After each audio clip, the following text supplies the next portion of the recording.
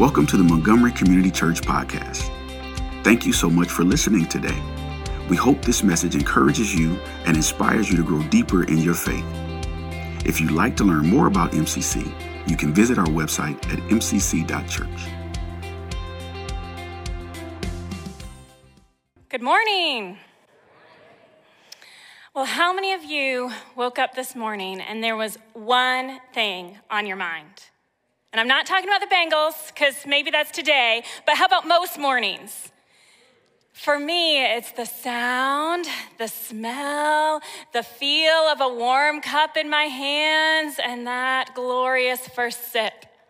My cup of coffee in the morning. Maybe you're not a coffee drinker, but for me, when I wake up in the morning, I crave that cup of coffee. That first sip awakens my senses, clears the fog, and gets me ready for the day. What do you crave or desire? If we took a moment to stop and think, I bet we could list a lot of things, because we were created to desire, and that's what we're going to dive into today. We'll go through two passages in 1 John 2 that may seem a little unrelated, but they both come back to this idea of desire. But before we jump in, we're about halfway through our series on 1 John, so I figured this is a good time to pause and review. So this is where you get to interact with me a little bit. Who wrote the book of 1 John? John. Well, the Holy Spirit inspired, John written. There we go. So John, the disciple Jesus loved, the author of the Gospel of John, is believed to be the author. This one's a little tougher. Who was his audience? It was not a specific church, right? Some of the letters like Colossians are to a specific church, but this was just passed around to some of the Gentile churches. And then what was his purpose for writing? We have talked about this some. What was his purpose? Ooh, we're not all jumping at once. Well, he had a few purposes. One, that we would know that we're saved, right? Or to counter false teaching that was rampant at the time, so that we would stay away from sin. So as we remember, he had his original audience that he was writing to, but because God is the ultimate author behind it, right, it is still for us today. And I believe that God intends 1 John for us today in the midst of a progressive Christianity culture to help us grow our roots deeper so that we won't be fooled or shaken. And remember, so far we've been talking about a deep joy, a deeper walk with Christ, a deep clean or addressing that sin problem. And today we talk about deep desire. Remember in chapter 1, John jumps right in without your typical letter greeting. But in chapter 2, he finally gives us some of the reasons that he's writing. He starts chapter 2 with, "Dear children, I write this to you so that you would not sin." Then in typical John fashion, he wanders away for a little bit and then comes on back a little later where we're starting today in verse 12. And he comes with 6 reasons for why he's writing. Through these reasons, we'll see that John wants us to desire to know God more, no matter where we are on our walk. So let's look. 1 John 2, 12 through 14. "I'm writing to you, dear children, because your sins have been forgiven on account of his name. I'm writing to you, fathers, because you know him who is from the beginning. I'm writing to you, young men, because you have overcome the evil one. I write to you, dear children, because you know the Father. I write to you, fathers, because you know him who is from the beginning. I write to you, young men, because you are strong, and the word of God lives in you, and you have overcome the evil one."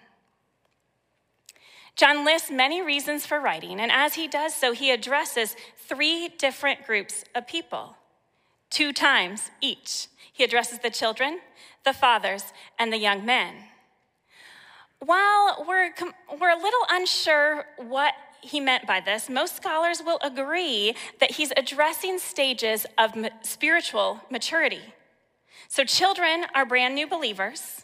Young men have progressed a bit in their walk, and then the fathers are the spiritually mature who've either been walking with God for a long time or with great closeness.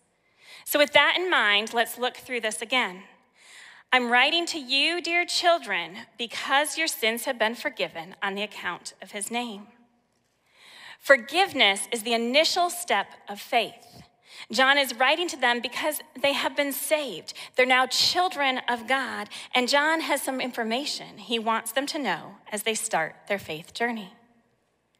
Next, I'm writing to you fathers because you know him who is from the beginning. Remember, the address to fathers likely represents believers who've walked with Christ for some time, continually deepening their relationship. They've known Jesus. They know him personally, not just academically. Even though they're seasoned in their walk, John finds it important to write to them, to encourage them to keep growing deeper with Christ. I'm writing to you young men because you have overcome the evil one. These young men are in between the children and the fathers of faith. They're on the journey, and they're in the heat of the spiritual battle. They're actively in the fight to overcome sin and Satan. Now John cycles back, and he addresses each group again. I write to you, dear children, because you know the Father. Wait, if you were listening, he just said that the fathers were the ones who knew God. But now he says that to the children. But the language is a little different. To the fathers, he says, you've known him who is from the beginning, and he's kind of hitting on the eternal nature of God. Long before they knew him, even though they're seasoned believers, God was. But with the children, it's hitting on him as a heavenly Father who loves them. Remember, their sins have just been forgiven. They've just been adopted as sons and daughters. And so they're getting to know him. They've been forgiven. Now they get to know their daddy, their father. Okay, now he repeats the same message to the fathers. He says, I write to you, fathers, because you know him who is from the beginning. We get it. Even those of us who've been walking with Christ for some time need to listen up. I write to you, young men, because you are strong, and the word of God lives in you, and you have overcome the evil one. They get their strength from the word of God. This is how we grow into spiritual maturity. The majority of us in this room and watching online are in this stage of our faith. We're somewhere in the young men and young women category. If you're brand new to the faith, you're one of the children, that's great. Listen into this next section for the young men and women, because this is where you're going as you grow in your faith. And if you consider yourself one of the fathers that, hey, I've known and walked with God for some time or with great deepness, still listen in, because this is to the majority of people you are leading. This is important here. So, to those of us in the middle of our walk with the Lord, progressing from being forgiven and adopted as sons and daughters on our journey towards walking with God for many, many years, hear this. John says, you are strong. You are. You have the Holy Spirit inside of you. The same power that rose Jesus from the dead lives in you. You are strong. He says the word of God lives in you. Hallelujah. We can hide God's word in our hearts, planting his seeds and his teachings right here. Do you allow his word to live in you? Do you fill your mind with his truth? And then he says you have overcome the evil one. I love it. I know we're in the midst of this spiritual battle every day, and if you want to read more about the battle waging around us, check out Ephesians 6. But in spite of the fact that we're in the heat of battle, we already have the victory. We've overcome the evil one. Remember from Rooted, we don't fight for victory, we fight from victory. God has already won. But we are in a battle. When Paul tells us to suit up for this battle in Ephesians 6, all the armor is defensive except one thing. There's only one offensive weapon. Ephesians 6:17, take the sword of the Spirit, which is the word of God. The word of God is our weapon to overcome the evil one. The word of God that John just said lives in us. How did Jesus overcome the evil one? When tempted in the wilderness, Jesus answered, it is written, man shall not live on bread alone, but on every word that comes from the mouth of God. Jesus overcame Satan with God's word, and so can we.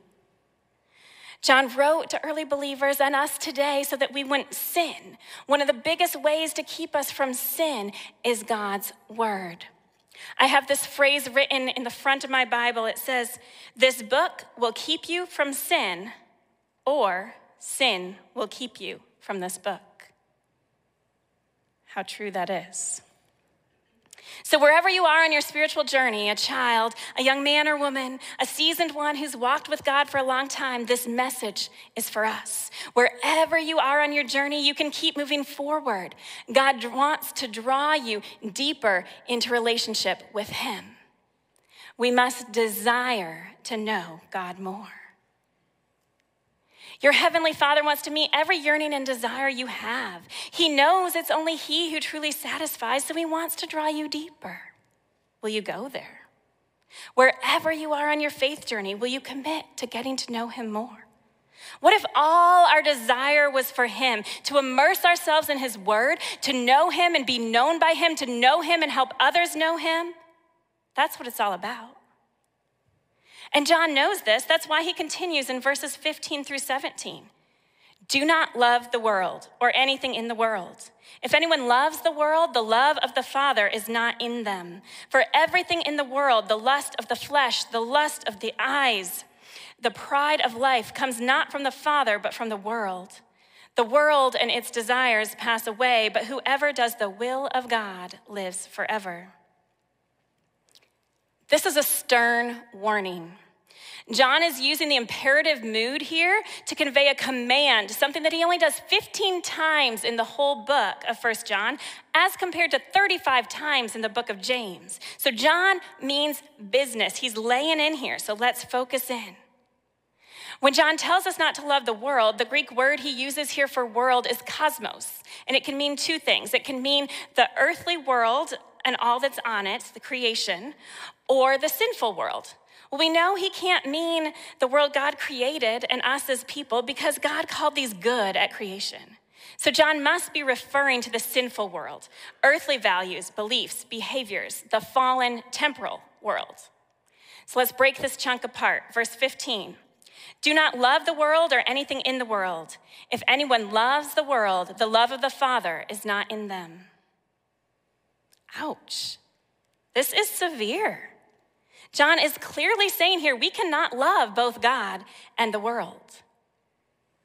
This sounds familiar to me. Does anyone remember these excerpts from Matthew 6, where Jesus says, do not store up for yourselves treasure on earth, where moss and vermin destroy, where thieves break in and steal, but store up for yourselves treasure in heaven, where moss and vermin do not destroy, where thieves do not break in and steal. For where your treasure is, there your heart will be also. No one can serve two masters. Either you will hate one and love the other, or you'll be devoted to one and despise the other. You cannot serve both God and money. This teaching from Christ probably resonated in John's mind, and so he passes on a similar warning to us. We can't serve two masters. Where your treasure is, there your heart will be also. If you love the world, you're not filled with the love of the Father. Trying to love God and the things of this world at the same time is like trying to keep one foot on a dock and one foot in a boat. Any of you who've been boating know that that's not going to last very long. This summer, I got to go kayaking, had a wonderful afternoon out on the lake, and I'm getting ready to come back in, and I pull up to the dock, and I realize this dock is a lot higher than I remember it being when I got in. I think, how exactly am I going to get up on this? And so I use all my Pilates balance and coordination. I brace myself, I start to raise up, and I grab for the dock. And as I do so, my feet and the kayak go out from under me. So I cling to that dock as hard as I can and pull myself on up. But it quickly became clear to me I was not going to last long with part on the dock and part in the boat. This passage in Matthew gives us a few hints into why John gives the command not to love the world. Jesus says the treasures of this earth won't last, but what we treasure, that's where our heart and our devotion will be. It can't be split, just like we can't have one foot on the dock and one foot in the boat, or for me, my arms on the dock and my feet in the boat.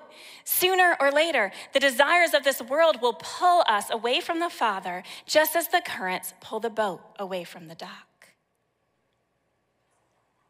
Jesus tells us to seek God and his kingdom first. The same idea is found in 1 John 2:17, our memory verse for this week, which says, the world and its desires pass away, but whoever does the will of God lives forever.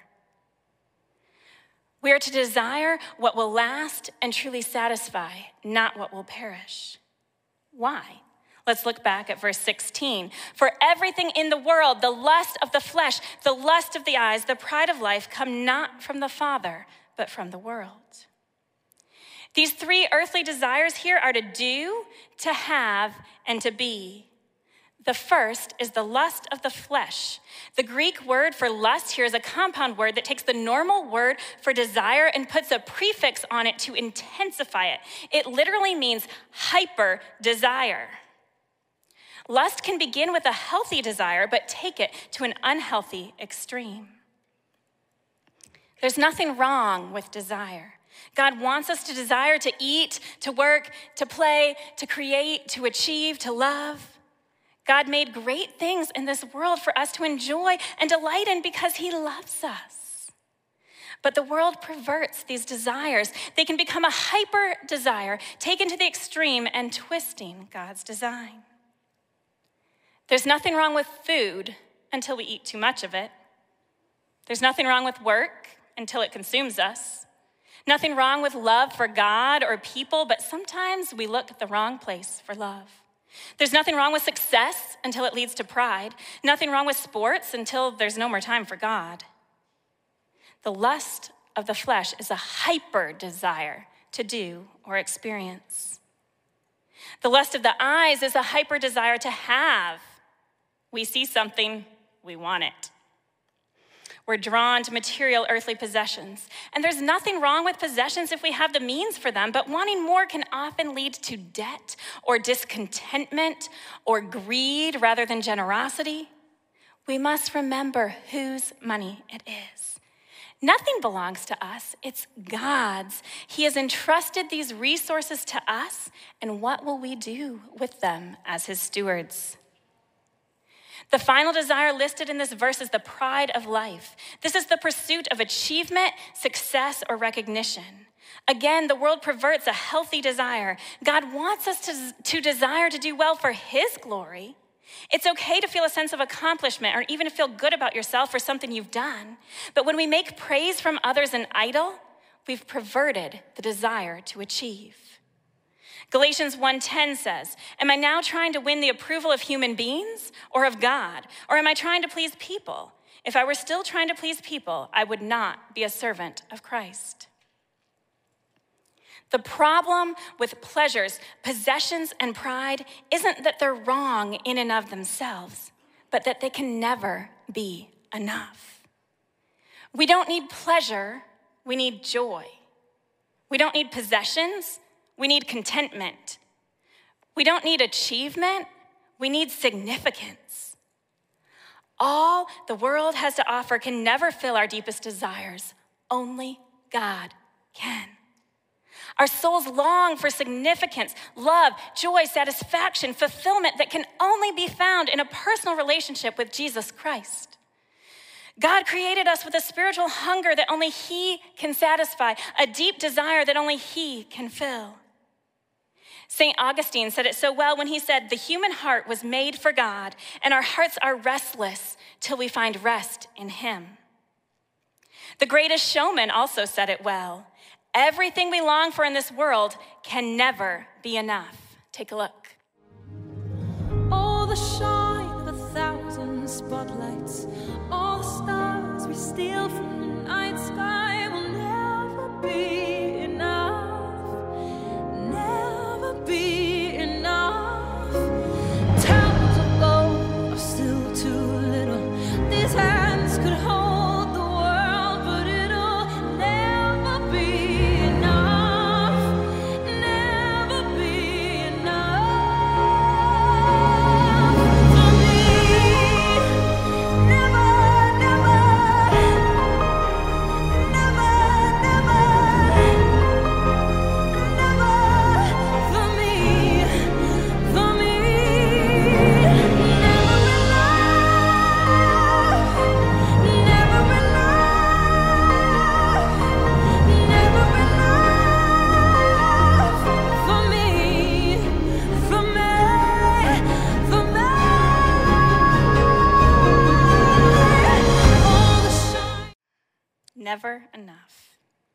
Even Tom Brady, one of the most successful football players to ever play the game, said, "Why do I have 3, now 7, Super Bowl rings and still think there's something greater out there for me? I think it's gotta be more than this." That promotion, that title, that award, that achievement, the affair, the house, the car, the grade, the number of likes, the retirement fund, the popularity and recognition, it will never be enough. Everything this world has to offer can never be enough, so we need to stop looking here for fulfillment. The world promises a lot of things, empty promises, but promises nonetheless, and we get caught up in them. We fall prey to Satan's tricks and deception that this world is all there is, forgetting this life is more like the previews, and eternity with Christ is the feature film. All that we experience right now is not even the dress rehearsal. Eternity is the big show. God gives us glimpses of just how amazing he is, how wonderful an eternity with him might be, but these are just glimpses. We get caught up in the good things of this world, forgetting God has something far greater than we could ever imagine in store for us when Christ returns. Have you heard of the board game Life? Imagine for a moment you're handed that game and told to play it. But while you play, don't forget about your real life. However, as you're playing, you start to get completely caught up. You want the best career. You want that perfect, family with 2.5 kids, the house with the white picket fence. Oh, and don't forget money. We got to keep collecting money so that we can win the game. How silly it would be to think that that was your reality, to forget about your true life outside of the game. Yet that's what we do all day after day. We get wrapped up in this life thinking that's all there is and forgetting about eternity. James 4:14 points out just how fleeting this life is. What is your life? You are a mist that appears for a little while and then vanishes. Picture for a moment the beach with me. Sounds much, much more enticing than what's out there today. Picture the beach, all the grains of sand on the sea. Now imagine a seagull is tasked with the chore of moving all the sand from the Atlantic Ocean over to the Pacific Ocean, 1 grain at a time. First, we know that seagull's not even gonna last that long, right? But let's think about 1 grain, fly it over, fly back, 1 grain, fly it over. That's gonna take a whole long time, longer than we can even imagine for all that sand to be gone, right? Imagine that's eternity. And that doesn't even give us the full grasp because we know eternity will never end. But imagine that's eternity. And in comparison to that, that's your life. Come and gone, just like that. Our lives are so short. Eternity is so long. We must keep our perspective. We must set our minds on things above. Maybe we find it's hard to remain focused on the eternal because we can't picture what eternity will be like. The Bible gives us some insight, but I think we're often intimidated when we try to understand it. I recently read the book Imagine Heaven by John Burke. Burke spent decades interviewing more than 100 people who've been brought back from near-death experiences, often even proclaimed clinically dead, only to revive minutes or hours later. Now, I know it's easy to be skeptical of this at first, but I do think God wants us to know some of what's in store for us. He wants us to know how great eternity with him will be so that we desire that more than anything this world has to offer. So he's given these people a tiny peek at what eternity might be like. These 100 plus people, in their brief time of being declared dead before reviving, share some wonderful insights that get me so excited about what's to come. Some of the things these people described are the brightest colors my eyes had ever beheld, the most delicious thing I've ever tasted. My senses were heightened. I felt deliriously happy. Part of the joy I was experiencing was not only the presence of everything wonderful, but the absence of everything terrible. An astonishing love, a love beyond my wildest imagining, a love so great you never want to leave it. And while these descriptions aren't scripture themselves, we can hold them up against what the Bible tells us about eternity, and it seems very likely. Whatever heaven will be, it will not be boring. And however good you think God is now, you will know then that he is even better, his love even greater than you could ever imagine. So going back to verse 17, our memory verse, this time I want you to say it with me. The world and its desires pass away, but whoever does the will of God lives forever. Do you want to live forever? Do you want a reality far better than we can ever grasp or imagine? One of Satan's greatest tricks is to get us caught up into thinking this world is all there is. This life is all we have. It's about here and now. But what is your life? It's like a mist, here today, gone tomorrow, and we have all of eternity ahead of us. We were created as eternal beings. The soul, the true part of who we are, will live forever. But will it live forever in eternal separation from your loving Father who created you? Or will you live with him, your deepest desires forever fulfilled, taste better than you have ever tasted, sights more beautiful than you can imagine, a love greater, deeper than you can ever fathom? Heaven won't be boring, my friends. So many of us, if we try to picture heaven, we think of angels everywhere singing before the throne 24/7. And while we will praise God because he's definitely worthy of it, there's far more to heaven than this. If God gave us things on this earth to enjoy, how much more will he give us to enjoy in heaven? John writes this letter so that we would know that we are saved, that we can spend this glorious eternity with God on a new heaven and a new earth far better than anything we could imagine. This is why he's so stern in verses 15 through 17. This is why he commands us, do not love the world. He knows the things of this world can never fulfill our deepest desires. They will never satisfy. Yet we lust for pleasures, possessions, pride. I believe this is why the letter of 1 John concludes with, dear children, keep yourselves from idols. And idols, anything we hold above God, anything we desire more than him.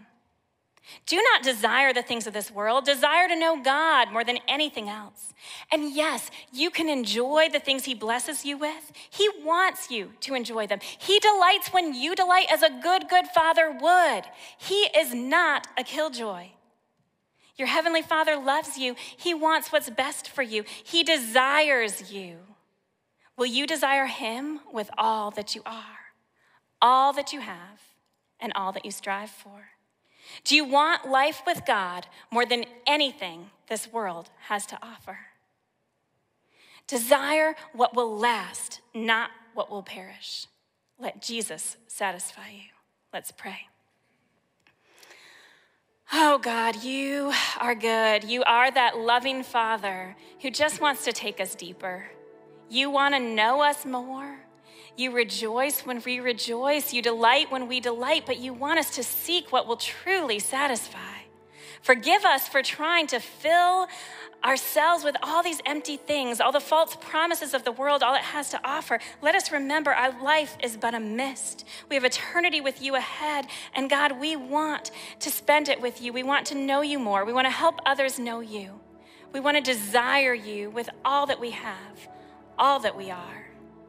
In Jesus' name, amen.